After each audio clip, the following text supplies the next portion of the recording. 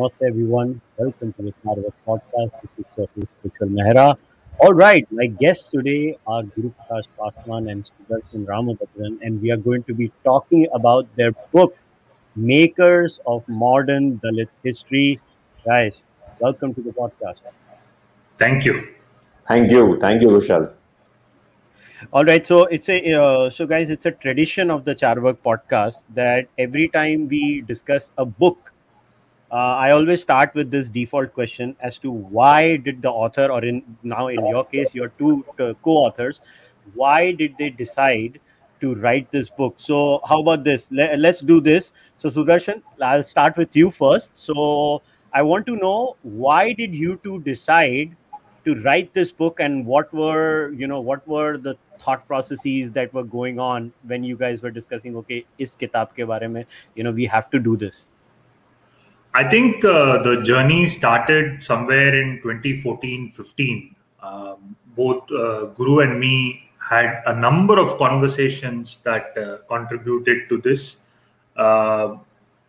be it the position of Dalit communities in India today, how are they perceived vis-a-vis affirmative action, so on and so forth. And then one fine day in 2016, on April 14th, we decided we will write a column together on Bharat Ratna Baba Saheb Ambedkar in Millennium Post. That's a New Delhi news daily. And to our surprise, there was organic positive feedback to that. We didn't expect that to have that positive feedback. Then somewhere down the line, we decided that every month, for a birth anniversary or a death anniversary of a Dalit icon or a Dalit personality, we will come up with a article. So the following month we wrote on Vedavyasa because it was Guru Purnima. The subsequent month we wrote on Ayankali because August marks his birth anniversary. And people were, the beauty of this, Kushal, was that people were writing to us saying, why don't you write on him? Why don't you write on her? We don't know much about him. We don't know much about her. So we felt that there is a gap, that people are not aware of the contribution of Dalit personalities to the making of the modern nation state, that with a civilizational founding, of course. So hence, the trail of thought led to us coming together, writing the book starting in 2018. Honestly, we didn't have an order in mind, but we wanted North, South, East, West to be represented. We wanted various fields to be represented. We look at a political empowerment. We look at Indian Foreign Service. We look at poetry. We look at spirituality, things like that. So we said these 18 personalities will focus from the past, and the introduction, as you have already said, lays out the broad manner in which Dalit literature has evolved over time. So one thing we want to do is, generally Dalit literature is conceived to be 5 to 6 decades old. What both of us are attempting, and it is just tip of the iceberg, is to widen the sweep to say that Dalit literature has an even bigger history. We go back 5,000 years plus, etc. And in the conclusion, we have focused on certain contemporary personalities who have probably taken inspiration from these past 18 personalities, and then lay a possible futuristic roadmap in the book. That is the journey of the book. Now, Guru, I wanted to actually share, obviously you and I have known each other for a while. We've had so many conversations offline about, how this kind of narrative needs to be shared. I mean, मुझे याद है हमने कितनी बार phone पे इस विषय पे बात की हुई है. So my question to you is slightly different. So when you were when you two were like, okay, we have to write about this. So the process of actually deciding which particular personality do you guys choose? So how did you guys do that, Guru? Kushal, at the outset, thank you so much for having both of us on your podcast.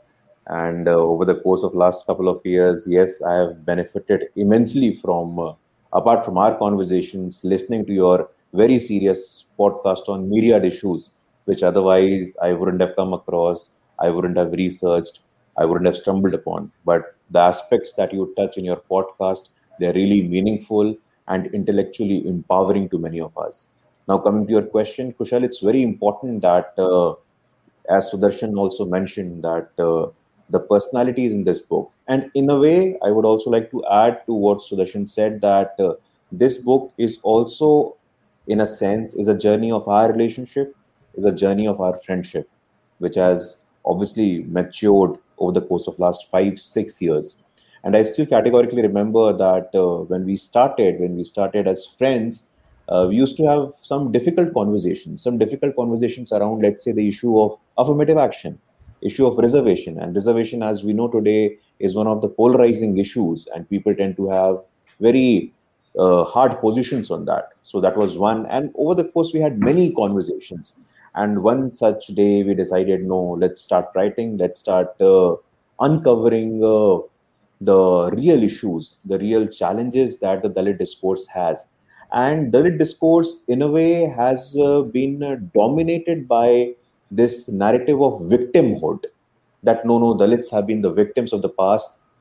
I'm not denying that. But at the same time, there are stories of icons. बहुत सारे ऐसे महापुरुष हैं, बहुत सारी ऐसी विभूतियां हैं. They inspire confidence. They inspire social confidence. They inspire confidence in the communities that has been marginalized for God knows since when. So it's very important to identify these icons. Coming from Bihar and Eastern Uttar Pradesh, I've moved a lot in this region, and I have found that the narrative which is going on in Delhi, let's say in Bombay, around Dalit issues, it's so distant and it's so different. The real issues on the ground are really, they do not have any connection with whatever the narrative makers or the discourse builders are saying.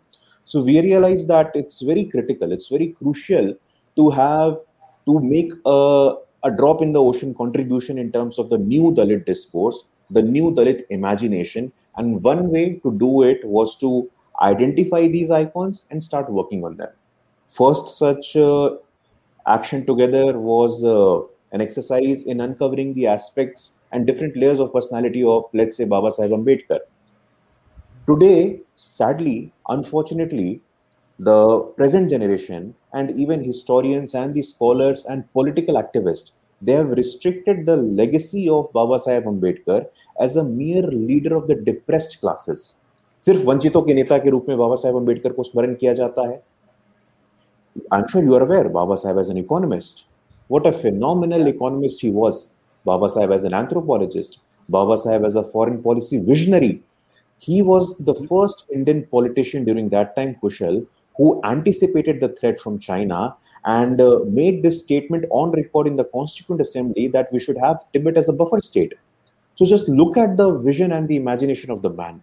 Look at the intellectual dexterity of the man. But sadly today, unfortunately, because of some agenda, some political propaganda, we now only remember him, and that's the saddest part. And that was one pain. वो पीड़ा एक हम लोगों के मन में थी, और वो एक दर्द था हम लोगों के मन में कि भाई ऐसा क्यों होता है? Why do you restrict such an intellectual colossus as a mere leader of one particular section of the society? And this stands true for each and every icon that we have covered in this book.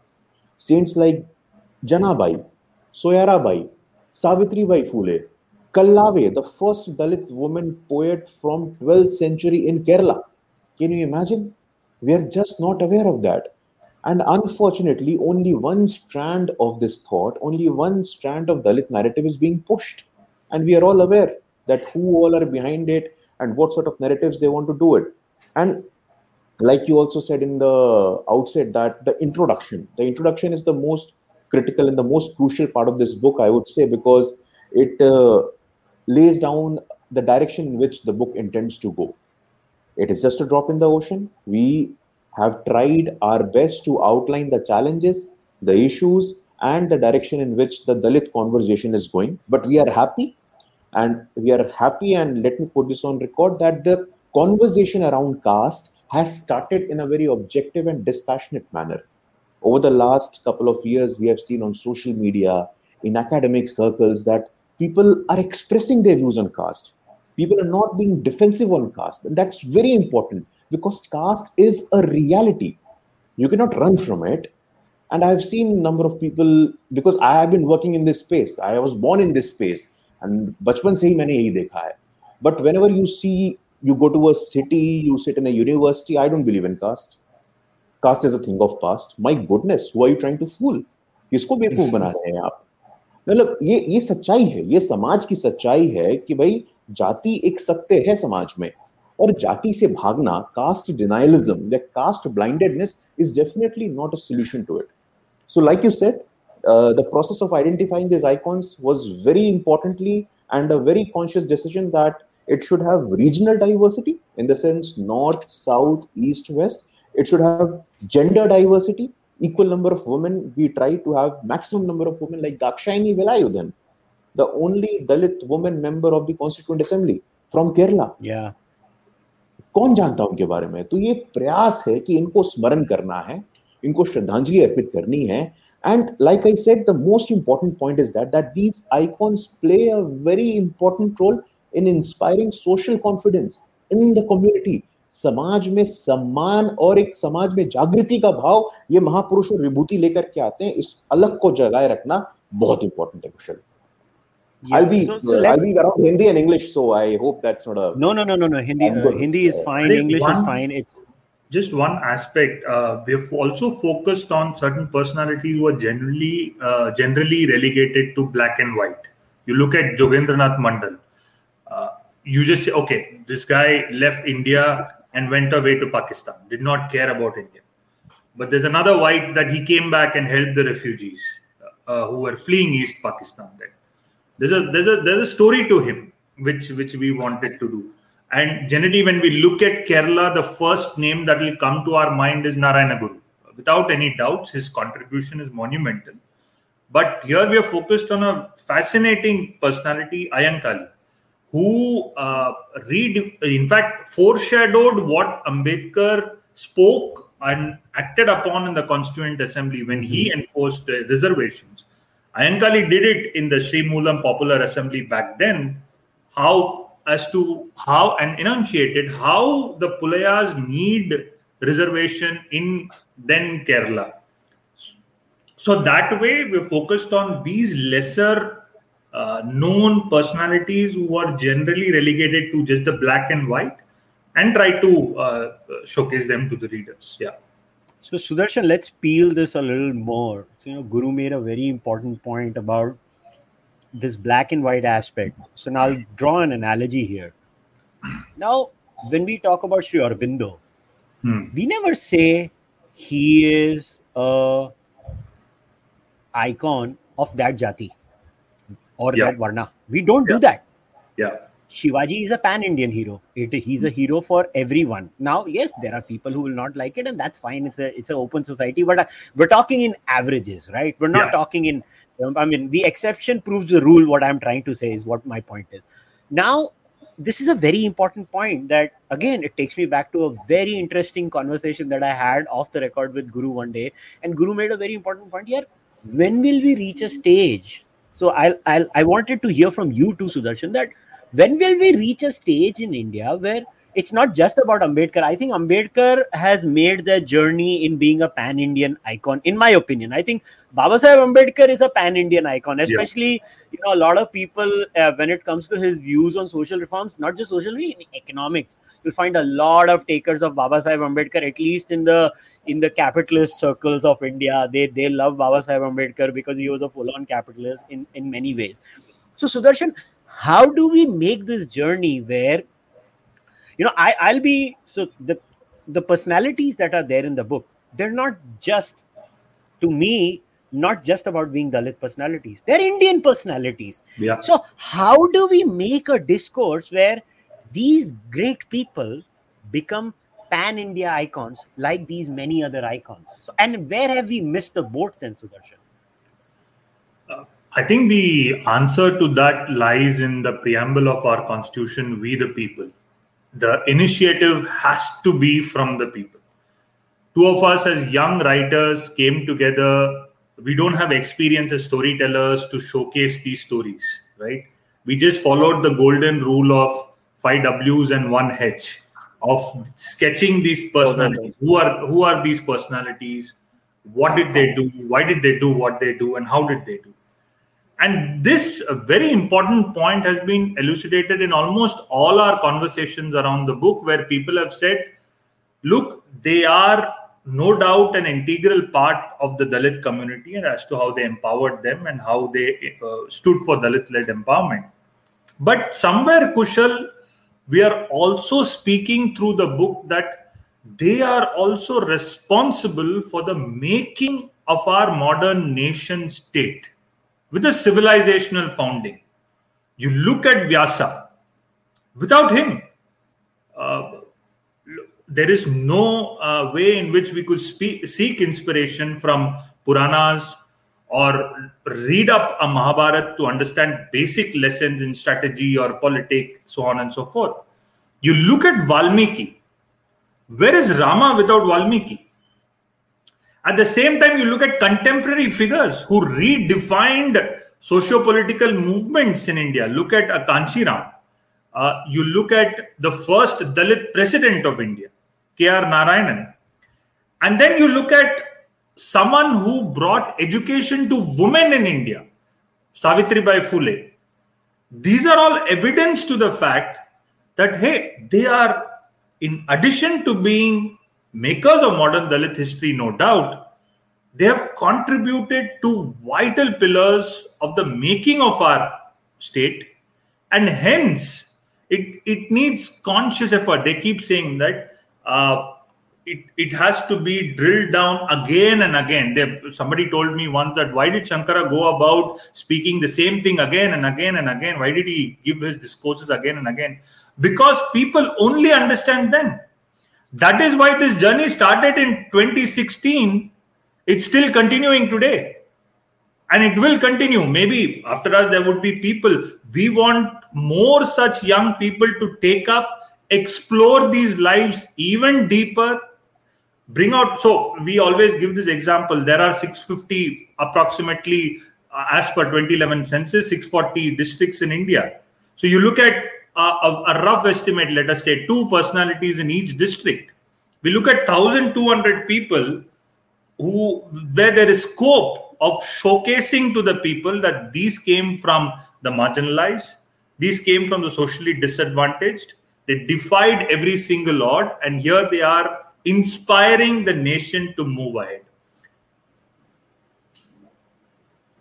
All right. So now, Guru, let's come to the moot point. As you said, there is, especially in certain circles in India, there is a denialism when it comes to the reality of casteism and discrimination. Now, it's a very interesting bit in your book where you guys say, as per an analysis of the 2012 Indian Human Development Survey, 27% of the households in India practiced some sort of untouchability, in which the practice was more prevalent in rural India at 30% and urban India at 20%. You also say caste rigidity in marriage continues to be deeply entrenched, and the proof is in our genetic data. Anybody who does not want to admit to it, Baba, India is an endogamous society.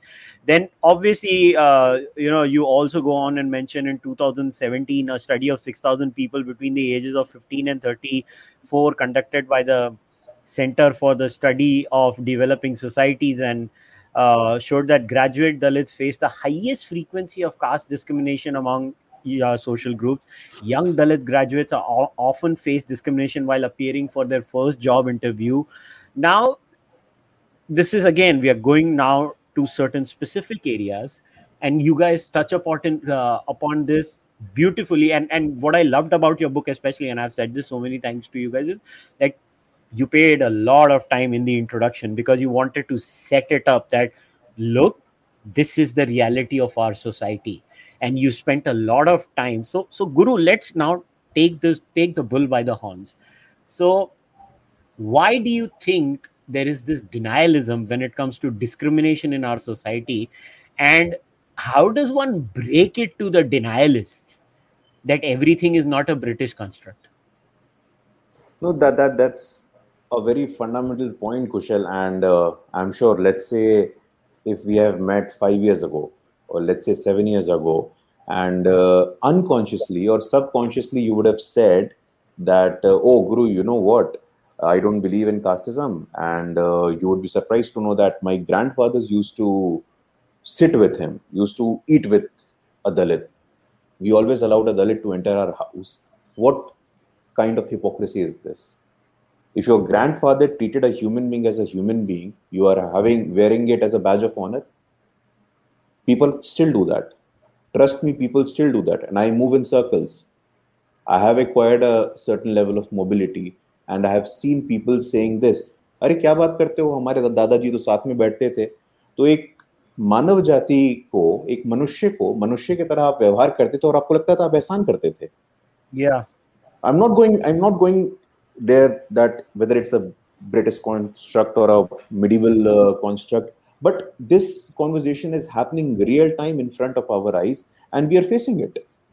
And this has become so commonplace these days that even today, Kushal, there are people on social media, there are people of social media, they keep mentioning this point.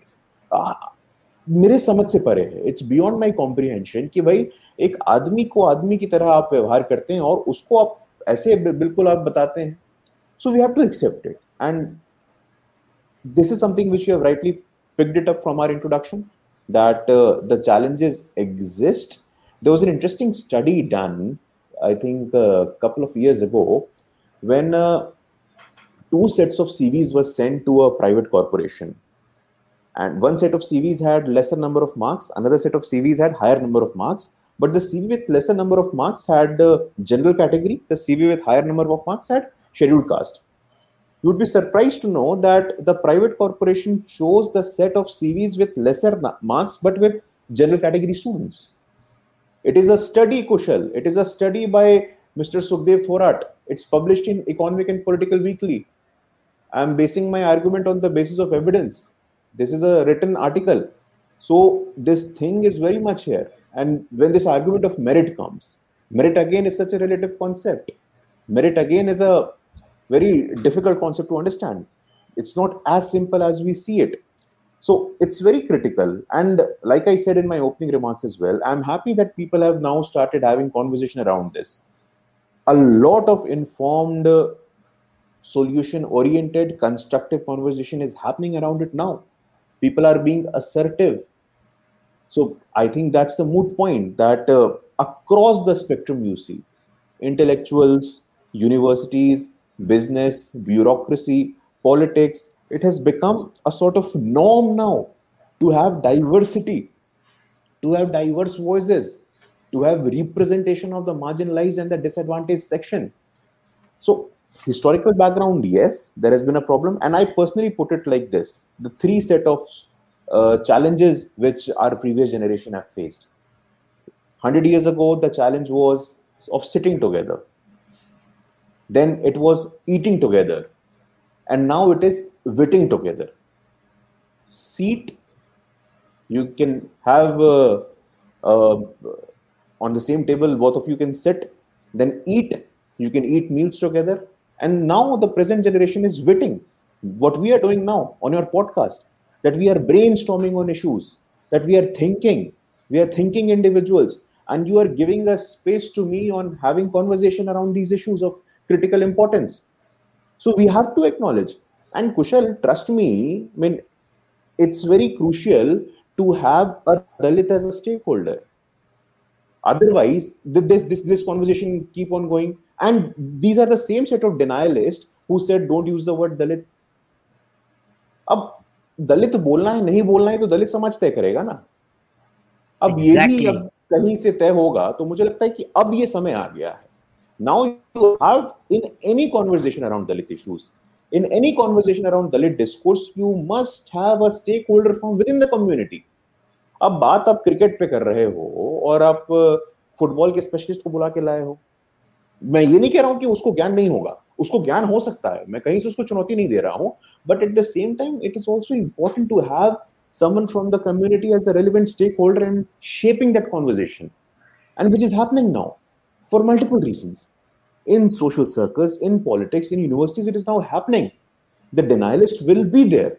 The denialists were there, who were following caste blindedness, God knows what were their agenda, but we have to accept it. Even Baba Saheb Ambedkar said, castelessness, जाति विहीन समाज. लेकिन जाति विहीन समाज बनाने के लिए जाति एक सच हो, इसको स्वीकारना पड़ेगा. आप स्वीकारने को तैयार नहीं हो. You're not accepting it. But now the fact that Kushal and I see the silver lining here, the silver lining of the cloud here, that your podcast, let's take your podcast as a prototype, your podcast as an example. You discuss on various issues. You discuss on multiple issues, right? From science to society, from politics to everywhere you discuss. So now you are having this consciousness. You are having this worldview that no, the perspective from community is also important. So regardless of the naysayers, regardless of the denialists, regardless of people who follow caste blindness, it is important to have, for any conversation, if you have to maintain the integrity of that conversation, it's very critical to have a voice from within the community. And that I think is crucial now, Kushal. Sudarshan, on this point of representation from within the community, again, I love this bit from your book. So you guys write, to this day, it is impossible to see reasonable representation of subaltern voices in newsrooms. Kenneth J. Cooper from the Washington Post was the first to direct national attention to this issue in 1996, when he found that there was not a single Dalit journalist in India. This prompted another senior journalist, B.K. Unyal from the Pioneer, to do similar research. Of 700 accredited journalists, not a single Dalit was found. This is the problem, right, Sudarshan? I mean, you don't even have people from the community. मतलब आपको एक बंदा नहीं मिला. You could not find one bloody journalist in a country of 1 billion people to give their point of view from a first-person perspective, right? I think the answer to that also trails from what Guru just finished. Unless there is a conscious effort, not just media, you look at think tanks, you look at the young Dalit voices hosting podcasts, you look at other aspects, judiciary, politics, so on and so forth. Unless there is a conscious effort from all stakeholders, I don't think we are going to attain that level of social democracy where we see representation and ensuring dignity to our Dalit brethren. I think that boils down to that individual discretion and awareness. For example, I became aware. Coming from Tamil Nadu, social justice is a cornerstone of whatever we do and think in our state. You look at politics, you look at media, you look at any other aspect, social justice will come in. You look at movies. Movies has given so many leaders to Tamil Nadu's political space. Social justice has been a very, very critical aspect of the very upbringing for youth in Tamil Nadu. There was that nascent awareness. Hence, there has to be that conscious effort, individual discretion, and keep pushing. Once you push and make that conscious awareness with a credible and authentic effort, I think then we'll begin to see certain changes. And I think, Kushal, this is also a civilizational battle to ensure dignity and representation for our Dalit brethren. We have two landmark years, 2022, when we celebrate 75 years of independence, and we have 2047, when we celebrate 100 years of independence. We have to come together through conversations like this, through books like this. Take inspiration from the past. I know people can ask, yeah, you guys are talking about 8th century folks. You guys are talking about 11th century folks. What relevance do they bring to today's scenario? I think there are lessons. How they weeded through your moot point question of did caste-based discrimination exist only in a British colonial era? No, we saw Nandanar, who we have profiled in this book. 8th century, he faced caste-based discrimination. We have a Soyarabai, 12th century, a very integral part of the Bhakti movement. She faced discrimination.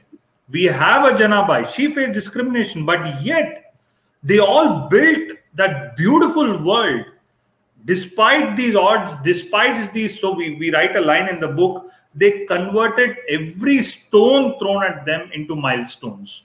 And this is not just we are saying in some letters, it is in spirit. We have seen it. So researching about these guys also can be enabling for writers, right? You grow as a person.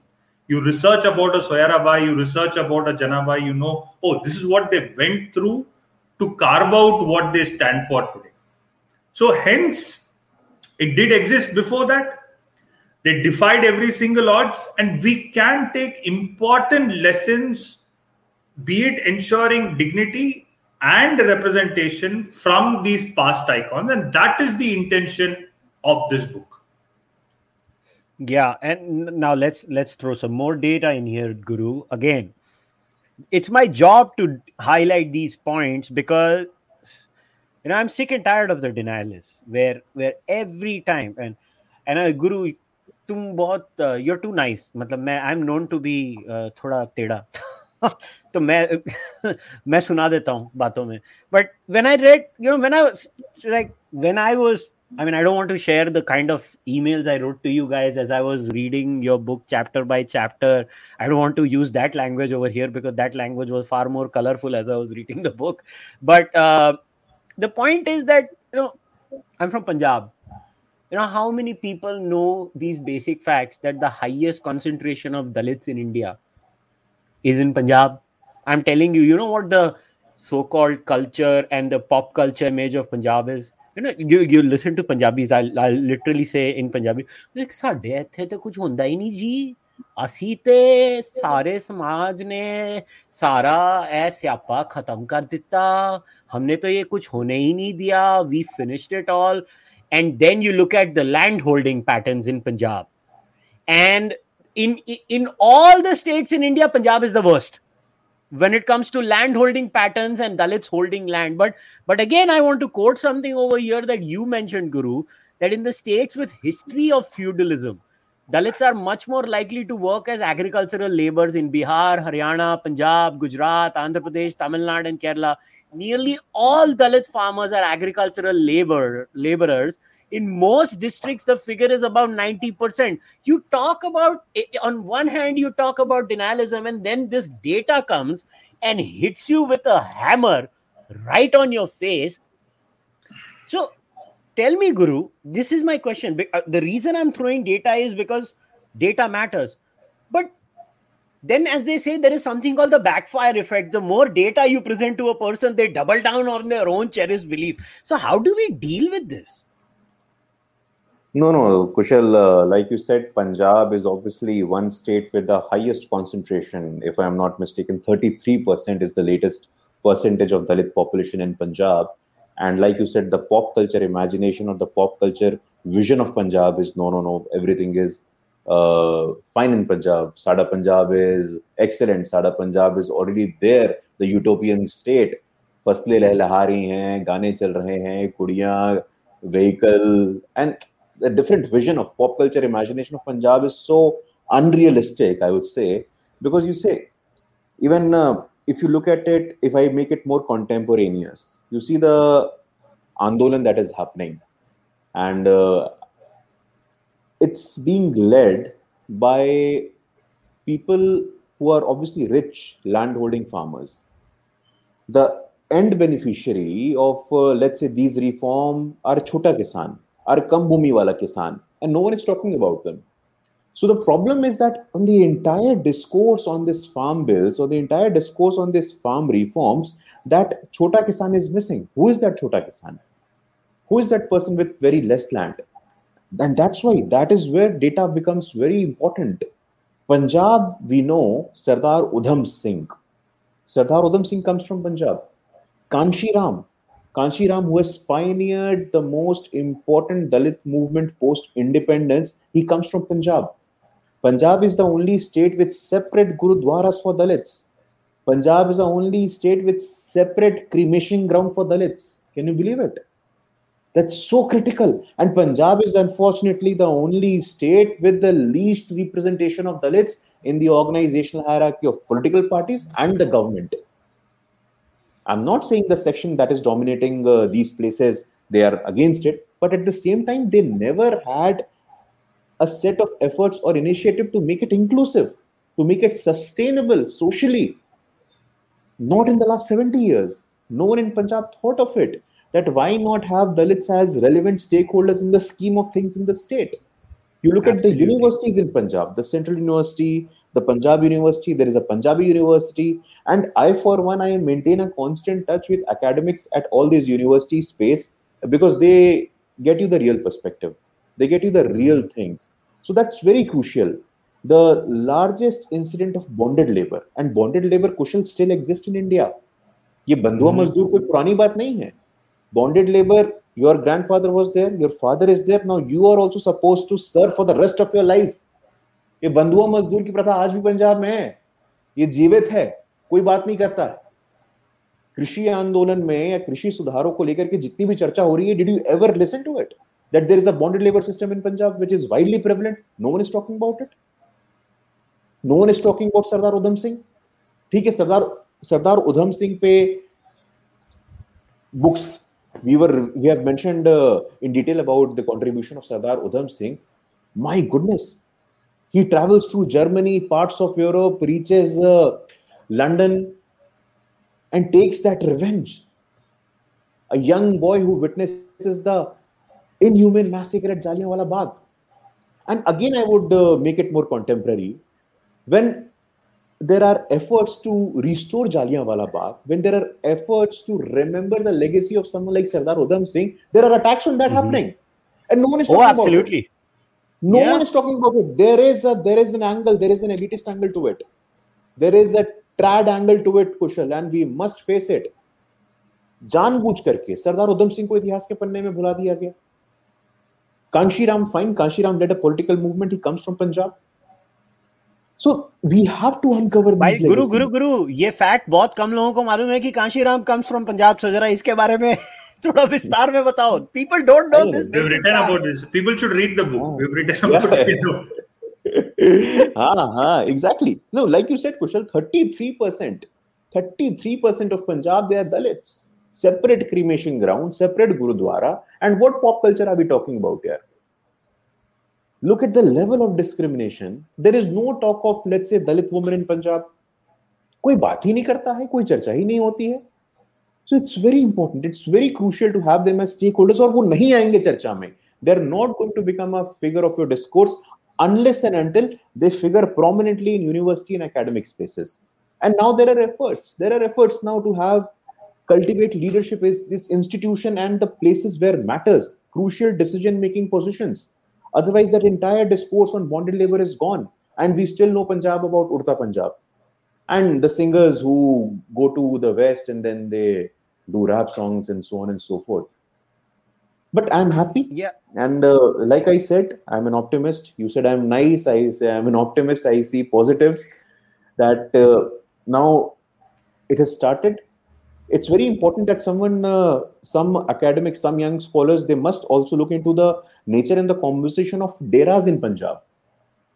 जो पंजाब में डेरे हैं, ये जो संत समाज का वहां पे रहता है, उसका कॉम्पोजिशन क्या है, उसका नेचर क्या, किसी को देखना चाहिए. आखिरकार ऐसे क्या कारण है कि पिछले 7 दशक में 70 साल में कोई लीडरशिप निकल के नहीं आई इस 33% पॉपुलेशन से. 33% is more than 1/3 of the population, Kushal. What are you saying? So it's very critical. It's very critical. Kanshiram ji comes from Punjab. Kanshiram ji started Bahujan Samaj Party. He also started BAMSAFE, which was one of the largest trade union of officers from backward and minority communities. So it's very important. It's very critical to remember and pay our respects to these men and women who made these indelible contributions in the making of our history, Kushal. Yeah, and you know, ironically, why I feel so strongly about Punjab, obviously, you know, my ethnicity is, I mean, I'm born and raised in Maharashtra. My father is born and raised in Maharashtra, but after all, my ethnicity is in Punjab, and you know, I'm kind of sick and tired of listening to my own relatives. See, I always tell people, okay, Arya Samaj as a movement, I always say this to my friends, you know, and my family in Punjab. I was like, कभी सोचा कि आर्य समाज एक आदमी गुजरात में चालू करता है, मगर the most rampant movement of Arya Samaj. I mean, in terms of one of the most vehement open anti-caste system movements in India I have seen is the Arya Samaj. Like, rampant and violently openly, opposed to it. I was like, did you? And I'm sorry to say this, I actually said that to my, extended friends and family. I was like, did you dummies never realize it? Why was it so prevalent in Punjab? I was like, it is not rocket science that a movement even today is prevalent in Punjab. I mean, Arya Samaj है किधर? Basically Delhi Punjab के belt में ही है आर्य समाज, बाकी is not that big. ऐसे ये कभी सोचा नहीं कि ये यहाँ क्यों आ गए गुजरात से? कि कुछ तो हमने आपको क्वेश्चन पूछते थे ना कि गुजराती गुजरात से निकल के पंजाब में जा रहा है. And look, let me be very open, and I know because again, because I am the foul mouthed one here. I read Punjabi lyrics. ये मत समझना कि पंजाबी लिरिक्स मतलब हम यहाँ पे रहते हैं इसका मतलब नहीं हम पंजाबी गाने नहीं सुनते और पंजाबी लिरिक्स नहीं पढ़ते. We notice the subtle supremacism in the lyrics all the time in this pop culture Punjabi music. I mean, what is Punjab? Punjab is only Jat Sikhs. मैं तो सीधा बोल रहा हूँ, पंजाब में जट सिखों के बियॉन्ड भी कुछ है कि नहीं? क्योंकि गाने सुनोगे तो जट्टा दा ए, जट्टी दा ओ भाई, जट के बियॉन्ड भी तो जा. रविदासिया दा ए, रामगढ़िया दा ओ भी कर ले कभी गलती से, वो तो कभी नहीं सुना मैंने. And why do you think there is an underground movement in music in Punjab, which is all about the subaltern communities using music of the same kind? I mean, Bhangra, hip hop, Bhangra rap. How many people know about this? Like, all you need to do is Google or YouTube this stuff, and you'll be like, oh, these guys are replying to these people who have dominated the mainstream of music, and they're using their bars, their tunes, their ideas to hit back right at them. And then you say, Punjab mein kuch hai nahi ji. Punjab is everything, is everyone is holding hands and singing, songs and doing the gidda and the pangra, and it's annoying. And believe me, as a Punjabi, it annoys me to the core when this happens. But again, now Sudarshan, in fact, I just want to add that you referred to Ravidas ji. In fact, Ravidas ji's monumental contribution, which we have mentioned in the book, is also giving to the world the Gurmukhi alphabet. Right, and that is a very integral part of Punjab today. And also, there is one instance we have detailed in the book where, of course, there are legends, there are oral stories that have come out to this effect. When I visited Varanasi too, they were saying that Guru Nanak, Kabir, and Ravidas met on a couple of occasions, and one of the single most important conversations they've had is centered around how to bring awareness for a cohesive society. I think for me that was fascinating. These are three very, very important figures in India. For them to meet together to discuss, I think the dialogue itself needs to be investigated. The dialogue needs to be investigated and written about. But the fact that these three met, and there is very less evidence to corroborate this, but we have gone ahead and mentioned this in the book, in Ravidas's chapter. But these three met and they discussed on social history or social cohesion back then. That by itself is a very fascinating thing that we came across in the research of this book. Yeah, you were saying something, Kushal. Yeah, no. So I wanted to touch about this thing again that you talk about in the introduction. I mean, it was so disturbing when I was like, I can't even express my anger. Dalit weddings have been interrupted by upper castes in Rajasthan, Uttar Pradesh, and Gujarat. In April 2018, in Uttar Pradesh, a Dalit Sanjay Jatav was denied to ride a mare to his wedding. I mean, मतलब क्या है ये? घोड़े पे भी नहीं बैठने देते हैं. I mean, when you read stories like this, I don't know how to react. Like, I get so pissed off that, what kind of medieval dinosaurs are these?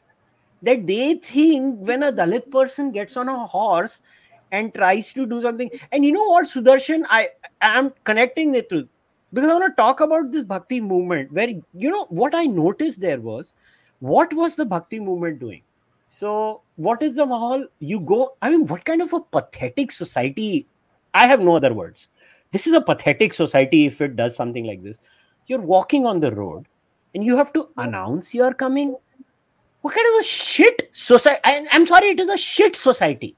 There is no other word for a society that makes people announce they are arriving on a road because of their caste identity. It is a shit society. But look at the greatness of these personalities. It would have been very easy for these personalities to say, I dump your religion. But what did these people do? They say, I'm not going to dump this. This is my religion too. Yeah. I'm going to use the same rituals. I'm going to create my own parallel network.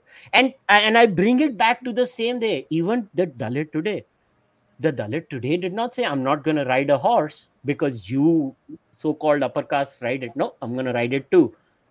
But then, Sudarshan, my question to you is, where do these people get this strength and this love for the society and the culture that they still don't want to leave it? How do they manage it when they are put through this horror? What is it? One word: clarity. I think each one, if you take 17 personalities out of the 18, Udham Singh, of course, used a violent method to showcase his assertion, but that was for a cause of Jallianwala Bagh, 2-decade-old massacre. But 17 personalities did not use any violent measure to say that this is what has happened to us, this is what we have been through, yet we have defied odds and we have reached here. And that was the beauty when we are writing about them. Not Ayankali, not accused of violence, but you look at him, he stayed within the ambit of Hinduism. In fact, he's worked with the Arya Samaj also, and he took inspiration from a Narayan Guru, Arya Samaj, etc., and said, okay, let me contemporize this. He came out with certain interesting initiatives like community courts. Back then, to envision community courts was a first. You look at Dakshayani Velayudan, you look at Babu Jagjeevan Ram. He got an offer to study, but his mother refused. He stayed within the ambit of Hinduism again. Likewise, we have focused on these personalities, and it comes to that clarity of mind that yes, there are deep-rooted divisions that exist in this system. We acknowledge that. What did Baba Sahib say? The one thing I like about the Hindus is that few of them are agitating towards the removal of these social evils. That is what he mentioned. There's a quote to this effect. But clarity contributing to them to say that yes, there are these deep-rooted divisions, but there is a way. And how we reach it is that's how they did it through their own. Some did it through bhakti, some did it through political empowerment, some did it through education. They were very clear that education is the passport to empowerment, so on and so forth. But foremost, these were clear people that this is what they want to achieve. And somewhere I also think that they didn't want to be known as great personalities or anything, but the way they led their lives. Today in the West, they speak of inclusion, they speak of power of examples, right? Look at these power of examples. They didn't want, or they didn't write their own stories to say that, oh, I want to be known in this way. But they went about their job with clarity, armed with education. Some did not have the access to education, but contributed to a cohesive society. And that is why there are lessons to the present from the past.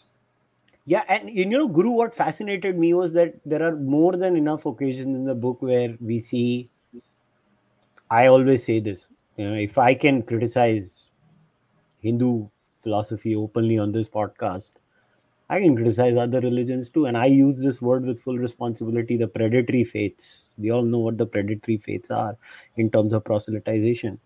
There have been more than multiple occasions, even with these personalities, where you see this, oh, you convert. And the personality in the book says, nope, not going anywhere. This is my society. This is my identity. Because for them, converting meant their oppressor won, and they lost, and they were not willing to lose. They were willing to fight for what was rightfully theirs. And there are so many stories in our society where, we have stories of, how legends like the Murti of Krishna turns around because certain people were not allowed in the temple, and how Krishna turned for them, or other, devas and But devis there is a have. legend in a story of Nandanar that he was not allowed inside a Shiva temple. But there's a legend that the Nandi itself moved a little for him to gain access into the temple. Yeah, and see, what does this say? The message that I receive now, see, people, yeah, मैं नास्तिक हूँ, मुझे सब समझ पड़ता है इन चीजों के बारे में, but the point is, for me as a Nastic, the message here is that तुम कुछ भी कर लो. This is what the message I'm getting here, Guru, is तुम कुछ भी कर लो, मैं किधर नहीं जाने वाला हूँ. मैं यहाँ हूँ, ये देश मेरा है, ये हक मेरा है, और मैं मेरा वो हक लेके रहूंगा. एंड गुरु, ये स्ट्रेंथ कैसे आती है कि आप वायलेंट भी नहीं होते हो? ये स्ट्रेंथ कहाँ से लाता है आदमी, ये स्ट्रेंथ ऑफ कैरेक्टर? मेरे जैसा आदमी तो वायलेंट ही हो जाए. Yeah, Kushal, I come from Bihar, and we face an annual situation of flood here.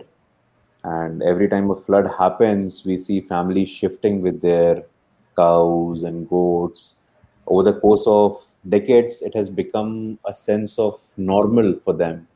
And I was there visiting, helping flood victims this time. I spoke to them, and I was surprised to see that there was no sense of anguish on their face. They know that it has become a part of their life. But coming back to your point, we must talk about Ramnami Samaj.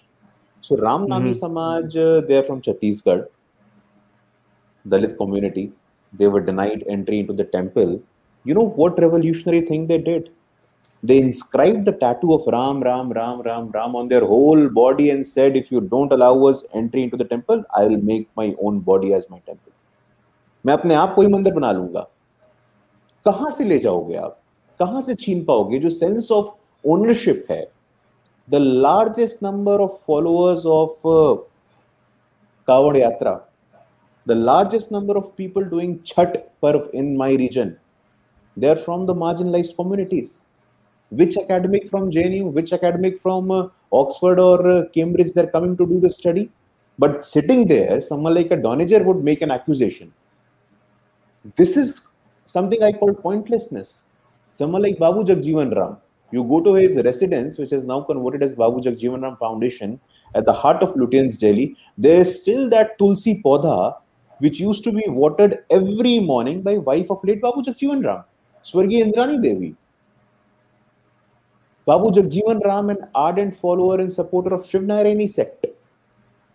Even Baba Sahib Ambedkar, after much deliberation, after much discussion, chooses a faith that is closest to India, an Indic faith, Buddhism. And today what is happening? Buddhism, as we know, is based around the principle of peace, non-violence, truth. Now you are adding army to Baba Sahib's name and trying to take political advantage of it. Look at the hypocrisy.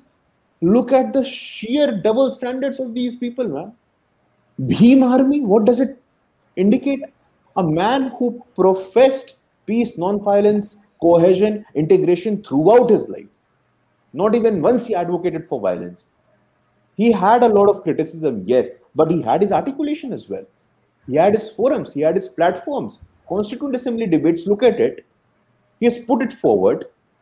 So never, Kushal, in the course of history, as per my limited knowledge, Dalits ever were in the scheme of the disintegration forces of this country or of this civilization or this culture, whatever. But जानबूझ करके एक sense of narrative ऐसा बनाया गया है because of some propaganda who do not want to see this civilization flourish or sustain, कि नहीं भाई, ये तो disintegration में हुआ है. आज भी मैं बता रहा हूँ कुशल, आपको कांवड़ यात्रा देखो, छठ पर्व देखो आप, in our villages. And like I say, and rightly you pointed out that incident from Uttar Pradesh few years ago. Similar thing happened in Chennai. Near Chennai, a village, a Dalit boy was wearing the wristwatch, his hand was slit. हिम्मत कैसे की तुमने घड़ी पहनने की?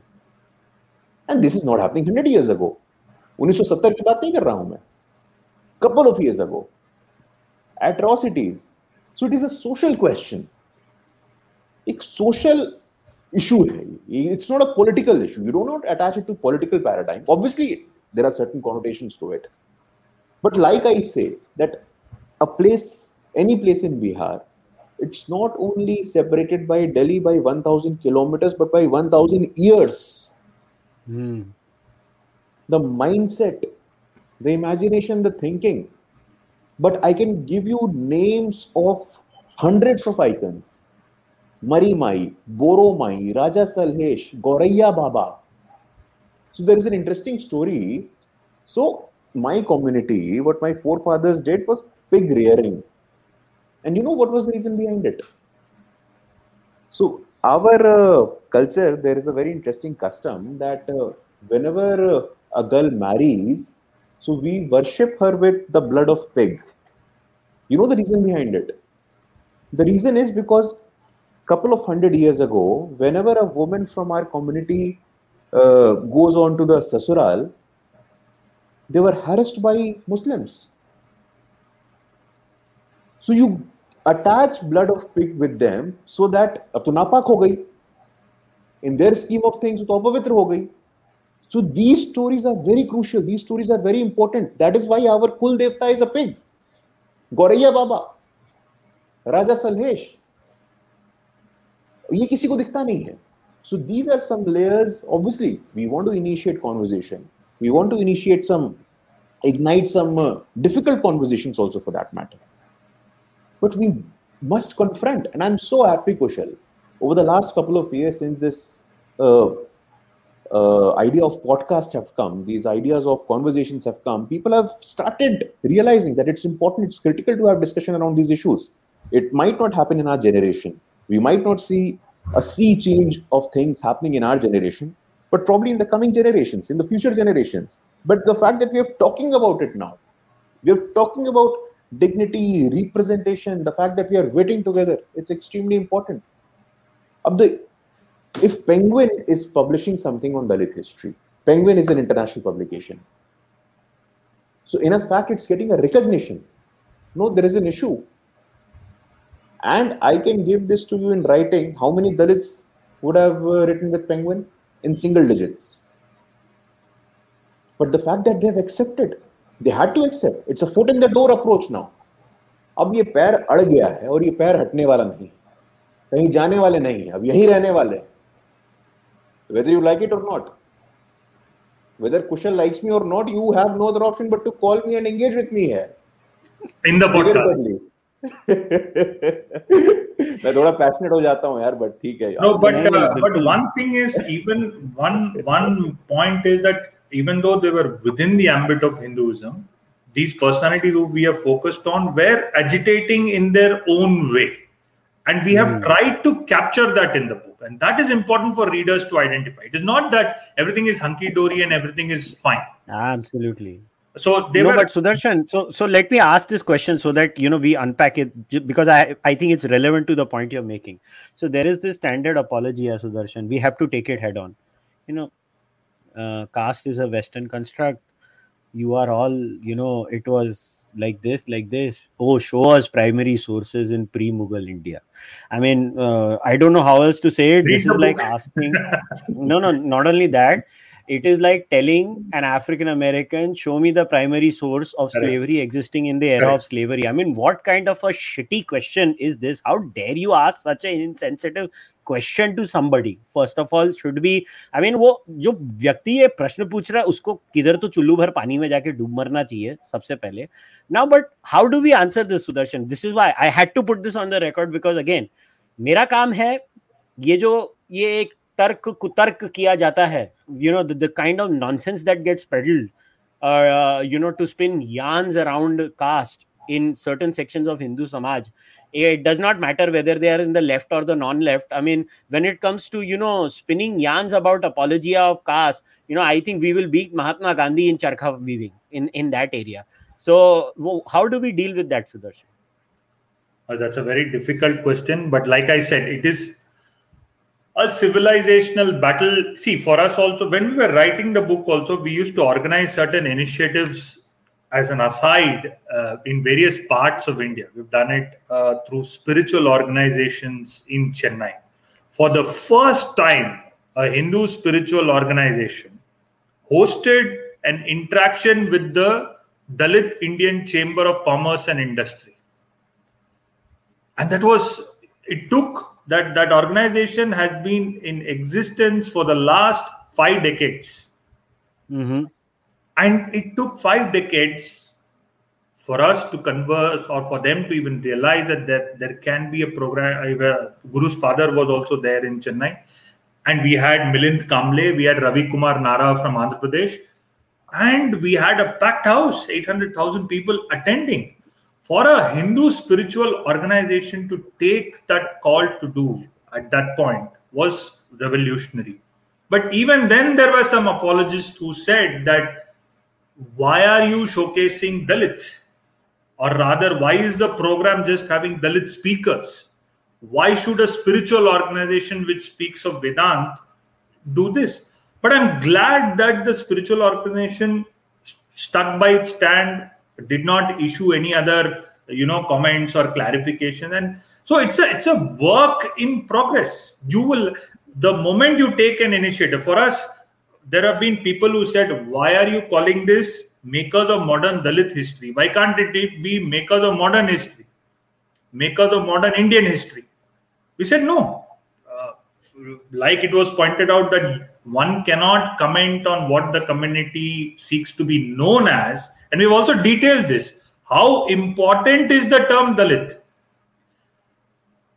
Individual effort, sanitization of the minds, and it is a long journey, Kushal. It cannot be, unfortunately, conversations are great, but it cannot be solved through a podcast, or it cannot be solved through one conversation. It takes a lot of thinking, it takes a lot of individual effort to realize that this is the problem. And what is the solution to this? For example, in Tamil Nadu, in southern Tamil Nadu, Ambedkar was not allowed to be taken in name form very recently because of the dominant communities there.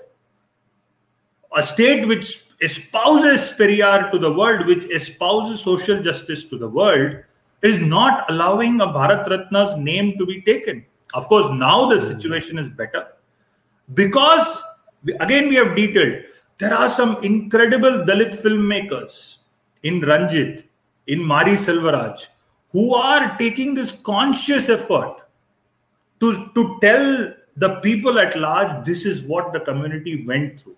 Look at it this way too, through movies. There's a recent movie which came out, Karnan. There was a riot that was denied by the entire government missionary, that this riots, the oppression on the Dalit community, the Devendra Kulavelala community, did not take place. The then judiciary in Tamil Nadu said did not take place. But the movie brought out the poignancy of that moment. It showed the oppression. And I'm glad that such efforts are being made. So through literary pursuits such as this, definitely through conversations such as this, through mediums such as movies, only then can change be discernible. And that is happening. It is happening in various parts of India. It is happening amongst the young. The young are taking the initiative to take it to the old and the mid-career professionals. So I'm happy in that way, but it is a long journey. Yeah, it is. And you touched upon this, and Guru, I wanted to hear your views also, and then we'll take a couple of questions from our live viewers also. I think people often don't realize the importance of urbanization and free market policies when it comes to destroying this edifice of caste and casteism.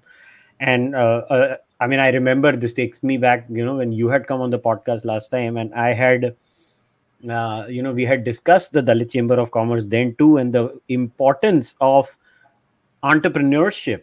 जैसे हिंदी में कहते हैं ना कि लोगों को पसंद नहीं है, मगर जातिवाद को खत्म करने में सबसे आगे पूंजीवाद आएगा, क्योंकि जब पूंजीवाद आता है तो आपको झक मरा के आपको अपनी inherent identities को भूलना पड़ता है, because when you are in an urban setup, whether we like it or not, I mean, that's been the history of the human race. This is an anthropological and a sociological trend, and India is no different. And in India also, if you look at polls, you'll always see the urban centers tend to have less discrimination in comparison to the rural centers. Mar Guru, how do we make sure that the benefits of this new form of entrepreneurship percolate down to the lowest common denominator in the society, because that will be the biggest enemy of this discrimination? No, certainly, that's very important, Kushal, and we must have a sense of historical perspective in this. You look at this, for example, shoemaking industry, North India Chamar community, iron industry, Luhar community. So now what has happened that over the course of last 200, 300 years, and now in a sense, I agree with this argument that with the advent of medieval invaders, with the advent of the Britishers, the dignity to this trade, it went down. People started looking down upon these occupations. Look at the occupation of meat. So there is a community called Khatik Samaj, and this Khatik word comes from Jhatka. Jhatka, Khatik. So Khatiks are Dalits across North India. They were into this business of meat and mutton. Gradually, with this sense of indignity, there was an sort of occupational invasion. Other people came and occupied this space. It is a multi-million dollar industry across the world today. We left it, someone else had it. Look at the micro level. Our people were tailors. Our people were puncture makers. It has gone from us. We know who are doing it all these days. Our people were barbers. So if we don't have this sense of awareness, then it will go. So this sense of dignity is very critical. The sense of dignity is very crucial, and caste would only be killed through capital. I'm not going into the specifics of the definition of any isms per se, because I am personally of this view that the Indian situation, the Indian circumstances are very different from where these isms were envisioned or imagined or are being implemented. Dalit Indian Chamber of Commerce and Industry, it's very critical to mention here. A lot of your viewers might not be aware of this fact that Dalit Indian Chamber of Commerce and Industry, that started as a revolution, a silent revolution in 2005, it is now an organization of more than 10,000 scheduled caste entrepreneurs. Hundreds of them with an annual turnover of more than 100 crores. I remember one Mr. Makwana from Gujarat. He has an annual turnover of 1,000 crores in Gujarat. No one is talking about him. So these are some of the stories. Mr. Milind Kamble, who has founded this movement, Dalit Indian Chamber of Commerce and Industry. He is one of the real estate construction leader in the region of Maharashtra, apart from being a social leader of this movement as well. So it's very critical, first, to go back to our traditional occupation, remove that sense of indignity from it, and also explore avenues that are beyond the conventional contours of constitution. And I say this with a lot of caution. There are various avenues. Like Sudarshan also said, civil society, business, entrepreneurship, media, you mentioned rightly, but now with this advent of digital media, there are a lot of space which is coming up. And I see it on social media, that there are handles, there are YouTube channels that they're now asserting their perspective. So that's very crucial. That's very critical that we look beyond the conventional and the comfortable contours of the constitution. We must go and engage with these entrepreneurial instincts. The government of India has laid out a huge plan. There is a national SC/ST hub as well. So let's see. I mean, it's like Sudarshan said, it's a work in progress. But with initiatives like Dicky, with initiatives like Dalit Indian Chamber of Commerce and Industry, giving hand-holding support, giving mentorship, giving the sense of network, the sense of community network is very important. Yeah. Like I'm sure in the traditional elitist societies, there is a sense of network. There is a sense of hand-holding. If I am a first-generation entrepreneur, I would not get all these. But if I'm coming from a Yeah. traditional Bania community, for illustration purposes, I am saying that I will know someone who can provide me access to credit. I will know someone who can give me access to market. I will know someone who can give me access to manpower. I will know someone who can give me access to capital, labor, and market. तो ये important है. And through the Dalit Indian Chamber of Commerce and Industry, this sense of networking is coming. And that is something which is very crucial. That is something which is very critical. Many schemes, Stand Up India, Venture Capital Fund support, it's there by the government of India. But as a community, we must also do this introspection and turn the searchlight inwards that the occupation that we left because of this false propaganda of indignity. Now there are multi-million industries. And I say this all the time. आज का सबसे बड़ा चमार कौन है? बाटा. आज का सबसे बड़ा लुहार कौन है? टाटा. तो जो काम हमने और आपने छोड़ दिया वो टाटा और बाटा कर रहा है और हम वहां पे काम कर रहे हैं. So these are some interesting questions. These are some interesting conversation that must happen, and we must confront these realities threadbare now, Tushar. All right. Now let me take a few questions, a couple of questions. So Sudarshan, this is both of you can answer this. So Sudarshan, first to you. So somebody has asked, what do you think the role was of folks like Savarkar and the Hindu Mahasabha, and how do you see Hindutva as a movement in general, and the contribution? This is the main part of the question, actually. That how will we make people realize that there would be no Hindutva if there was no Dalit contribution in Hindutva? Basically, is the question. So, Sudarshan, what are your views on this? I think one very important example we have mentioned in the book in the chapter of Nandanar is when the Vishwa Hindu Parishad came into being. In one of their foremost meetings of sadhu and sons in Karnataka, they passed a very important resolution. They passed a resolution to ban untouchability. And at that time, there were several spiritual saints. M.S. Golwalkar was there. There was Swami Chinmayananda. There were several saints who were part of this congregation. For them to pass this resolution in the 60s was revolutionary. And even today, analysts have pointed out who do not agree with this, with the worldview of an RSS or so on and so forth, have said how revolutionary this move was for the spiritual society to come out and say, to pass a resolution in one of their foremost meetings of a very, very small organization, to say that back then, to say that let the society come together to ban untouchability. There are various examples like this.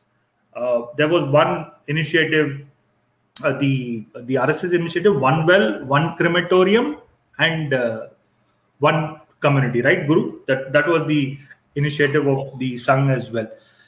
So it is, I don't want to bracket it again. So the intention of the book is, it is an ideology agnostic book, if I may say.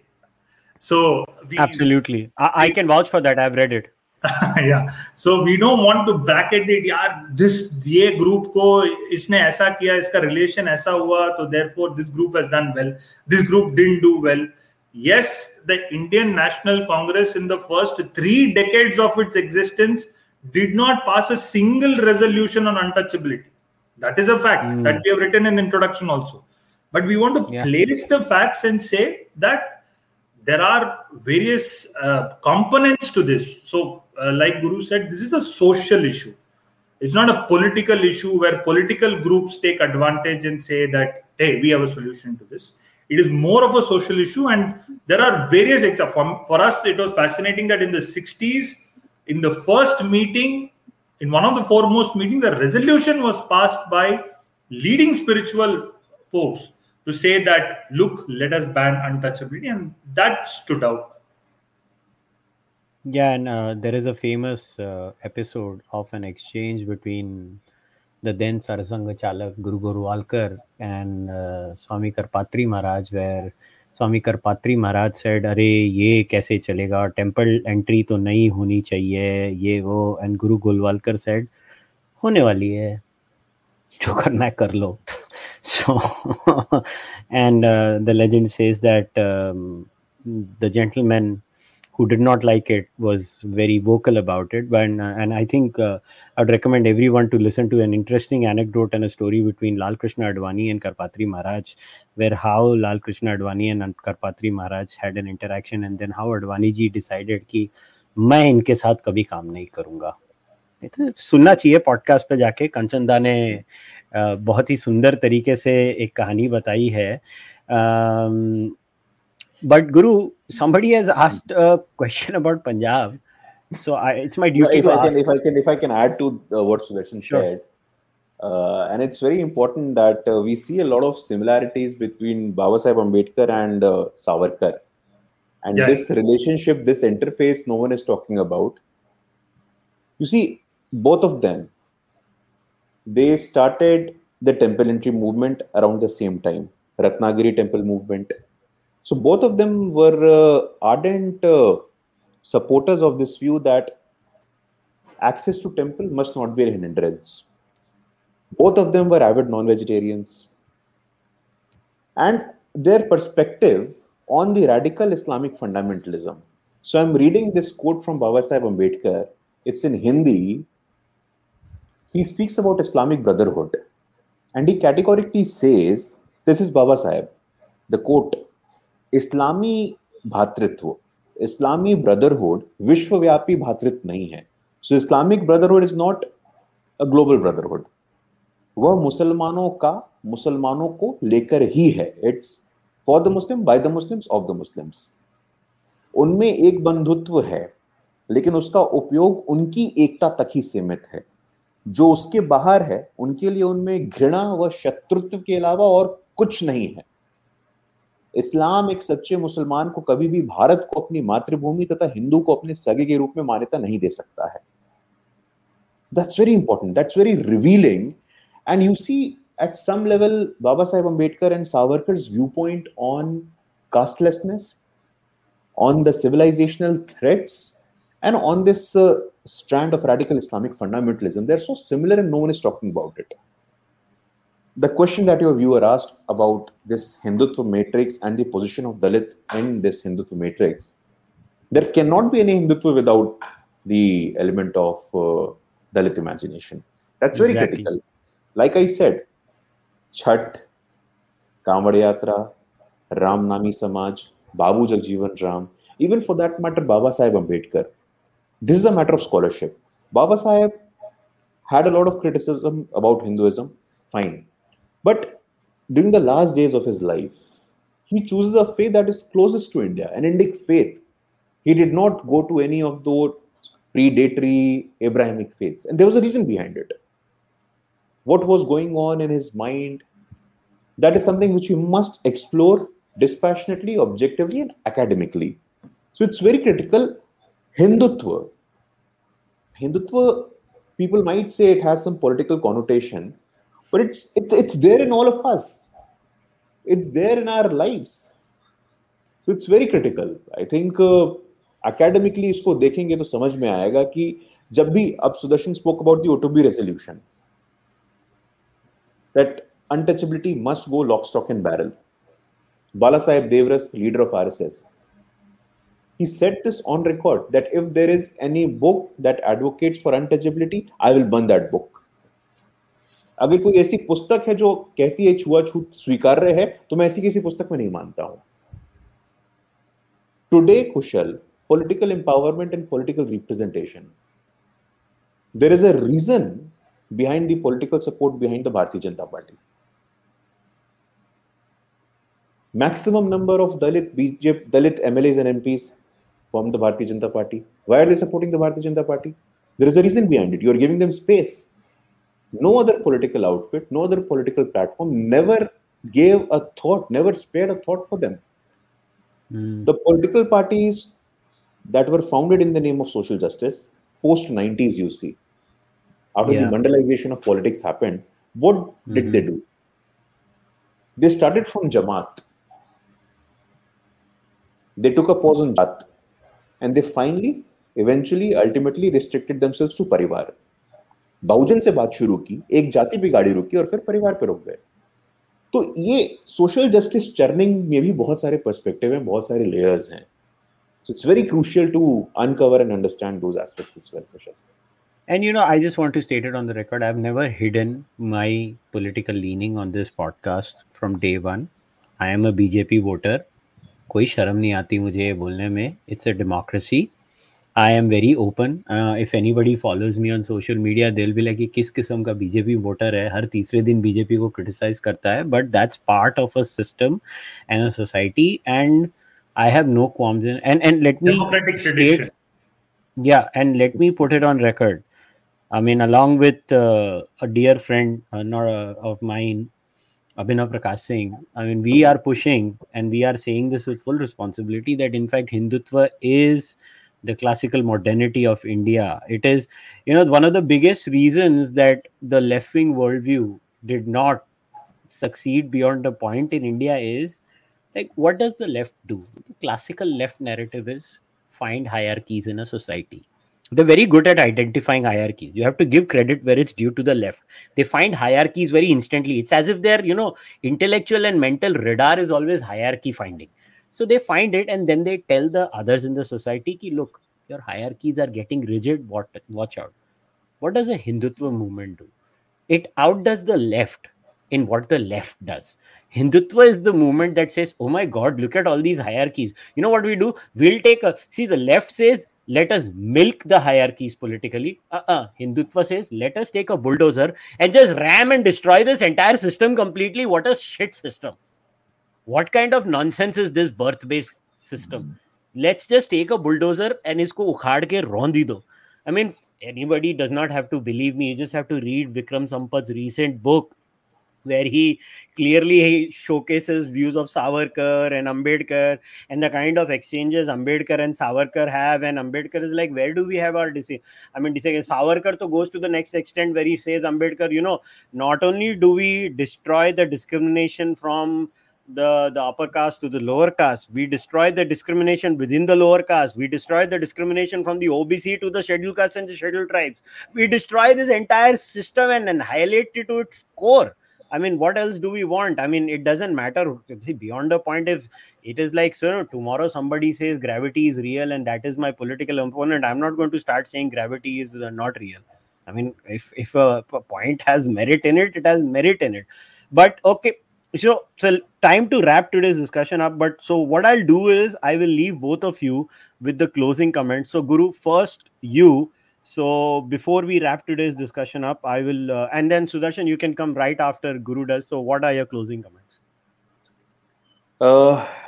Read the book. Obviously, it's right here in front of you. It's on Amazon, and at your nearest bookstore. Bookstore जाके भी खरीदे. Yeah, bookstore as well. Amazon पे भी है, bookstore पे भी है. And like we said, it's just a drop in the ocean. सूरज को दिया दिखाने के समान ये काम है, लेकिन काम है.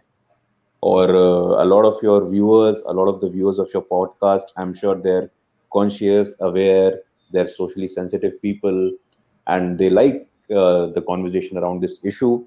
What we have done is that we have tried our best to ignite a sense of confidence in the marginalized, in the weaker, in the disadvantaged sections, with a positive side as well, where we have mentioned stories of someone like Mr. Milind Kamble, someone like Ms. Tina Dabi, who comes from the community and tops the world's difficult examination, someone like Mr.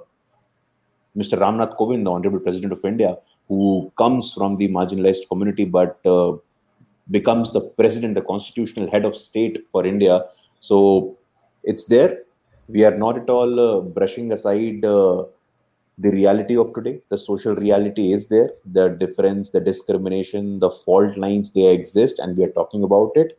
But we are also talking about the steps that we can take, like representation, ensuring a sense of consciousness in our conversations as well. And do not say this anymore that हमारे दादा तो आपके दादा के साथ बैठते थे, आप एहसान नहीं करते थे, ये एक आदमी को आदमी की तरह व्यवहार करते थे, अच्छा करते थे आप. बट अब समय आ गया है जो कि the makers of our constitution, they also envisioned a fair and an equal society. So please go on, buy the book, read the book, and do share your feedbacks with us. Thank you.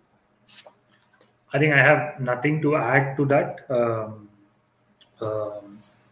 Martin Luther King once said that we are all made by history. So I think each one of us, Indians, should be proud that somewhere we are inheritors of this legacy of all these stalwarts who have contributed to the making of our state. So this is a humble attempt, and what we would urge the young listeners, writers of Charvaka podcast is perhaps take your own initiative to research on more such personalities. Bring out their stories.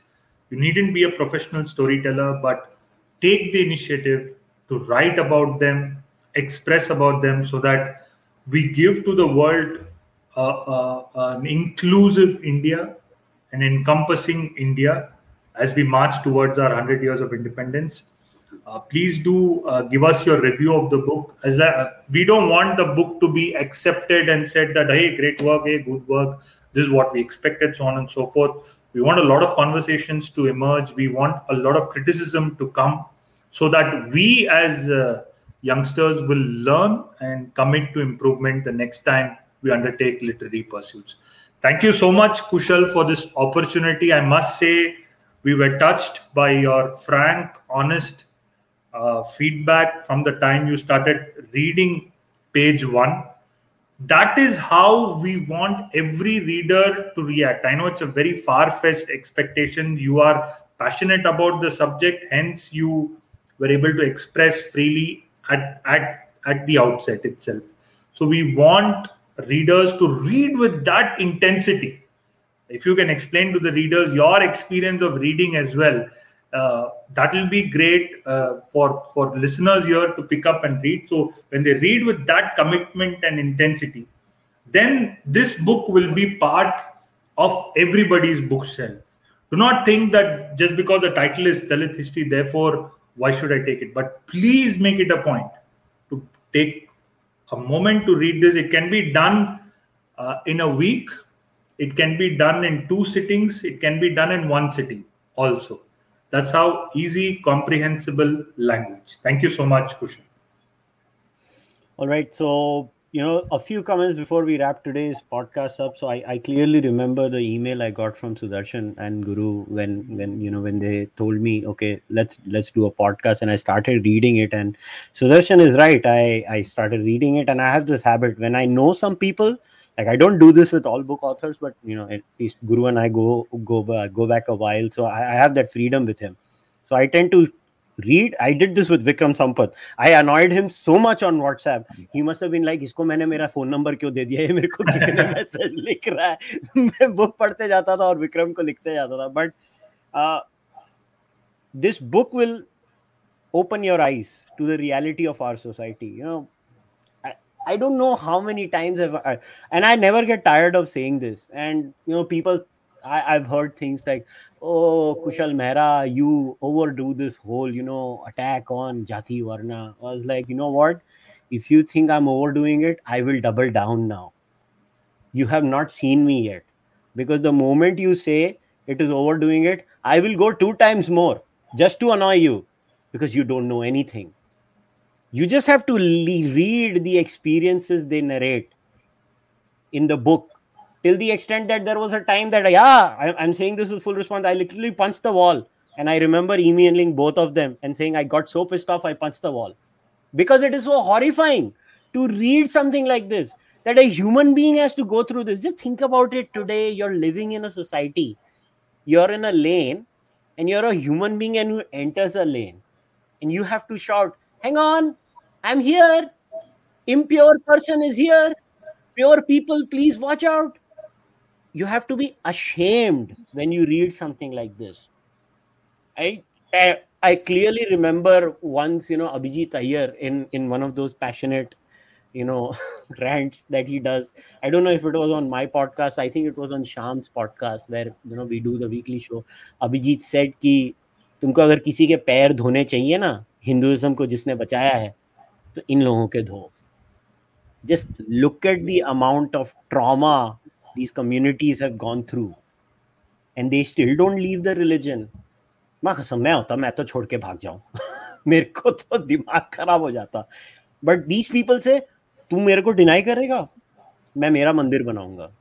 तू मुझे बोलेगा मैं ये ritual नहीं कर सकता हूँ, मैं भी ये रिचुअल करूंगा, मैं अपने स्टाइल में करूंगा. Because these people are the reason your faith is alive today, not your bloody apologetics that you indulge in on a daily basis. So please read this book. This book was an eye opener, and the best part about this is this book was for me a ready reckoner and a reference in an academic way, where now I can cite evidence, I can go to the source, I can pick the story, I can cite this, because you guys don't realize that in the academic world citations matter a lot. I know हम लोग Twitter पे ट्वीटते रहेंगे और चीखते रहेंगे और चिल्लाते रहेंगे और हम बोलेंगे हम जीत गए. नहीं जीते, ऐसे नहीं होती है. जीत होती है जब आप किताबें लिखते हो, जीत होती है जब आप लॉन्ग फॉर्म पॉडकास्ट करते हो, जीत होती है जब आप साइट करते हो एक दूसरे को. This is why it is important. So again I am saying, अब normally I request, this time I am ordering all of you, each and everyone who takes me seriously, go and buy this book. You have to buy this book. Not only should you buy this book, you should gift it to 5 other people. That is your moral responsibility as an Indian, as a Hindu, that you tell people the stories and you take inspiration from these personalities. I'll wrap today's discussion over here. Again, the link to the book is going to be in the description of the podcast, whether it's the audio version or the video version. You can just go on the description. It is going to be one click. You just have to click it and buy the book. And on that note, I'll wrap today's discussion up. Again, like the video, subscribe to the channel. You can support the podcast either on YouTube or Patreon or through the merchandise or UPI. I'll try to bring as many interesting discussions as I can. I think next week we're having, on Monday we have Shadi Hamid, Wednesday Shrikant Talgiri is back, and on Friday we have Dr. Michael Keaton. So I'll see you guys next week. Until then, namaste, take care, goodbye. Thank you.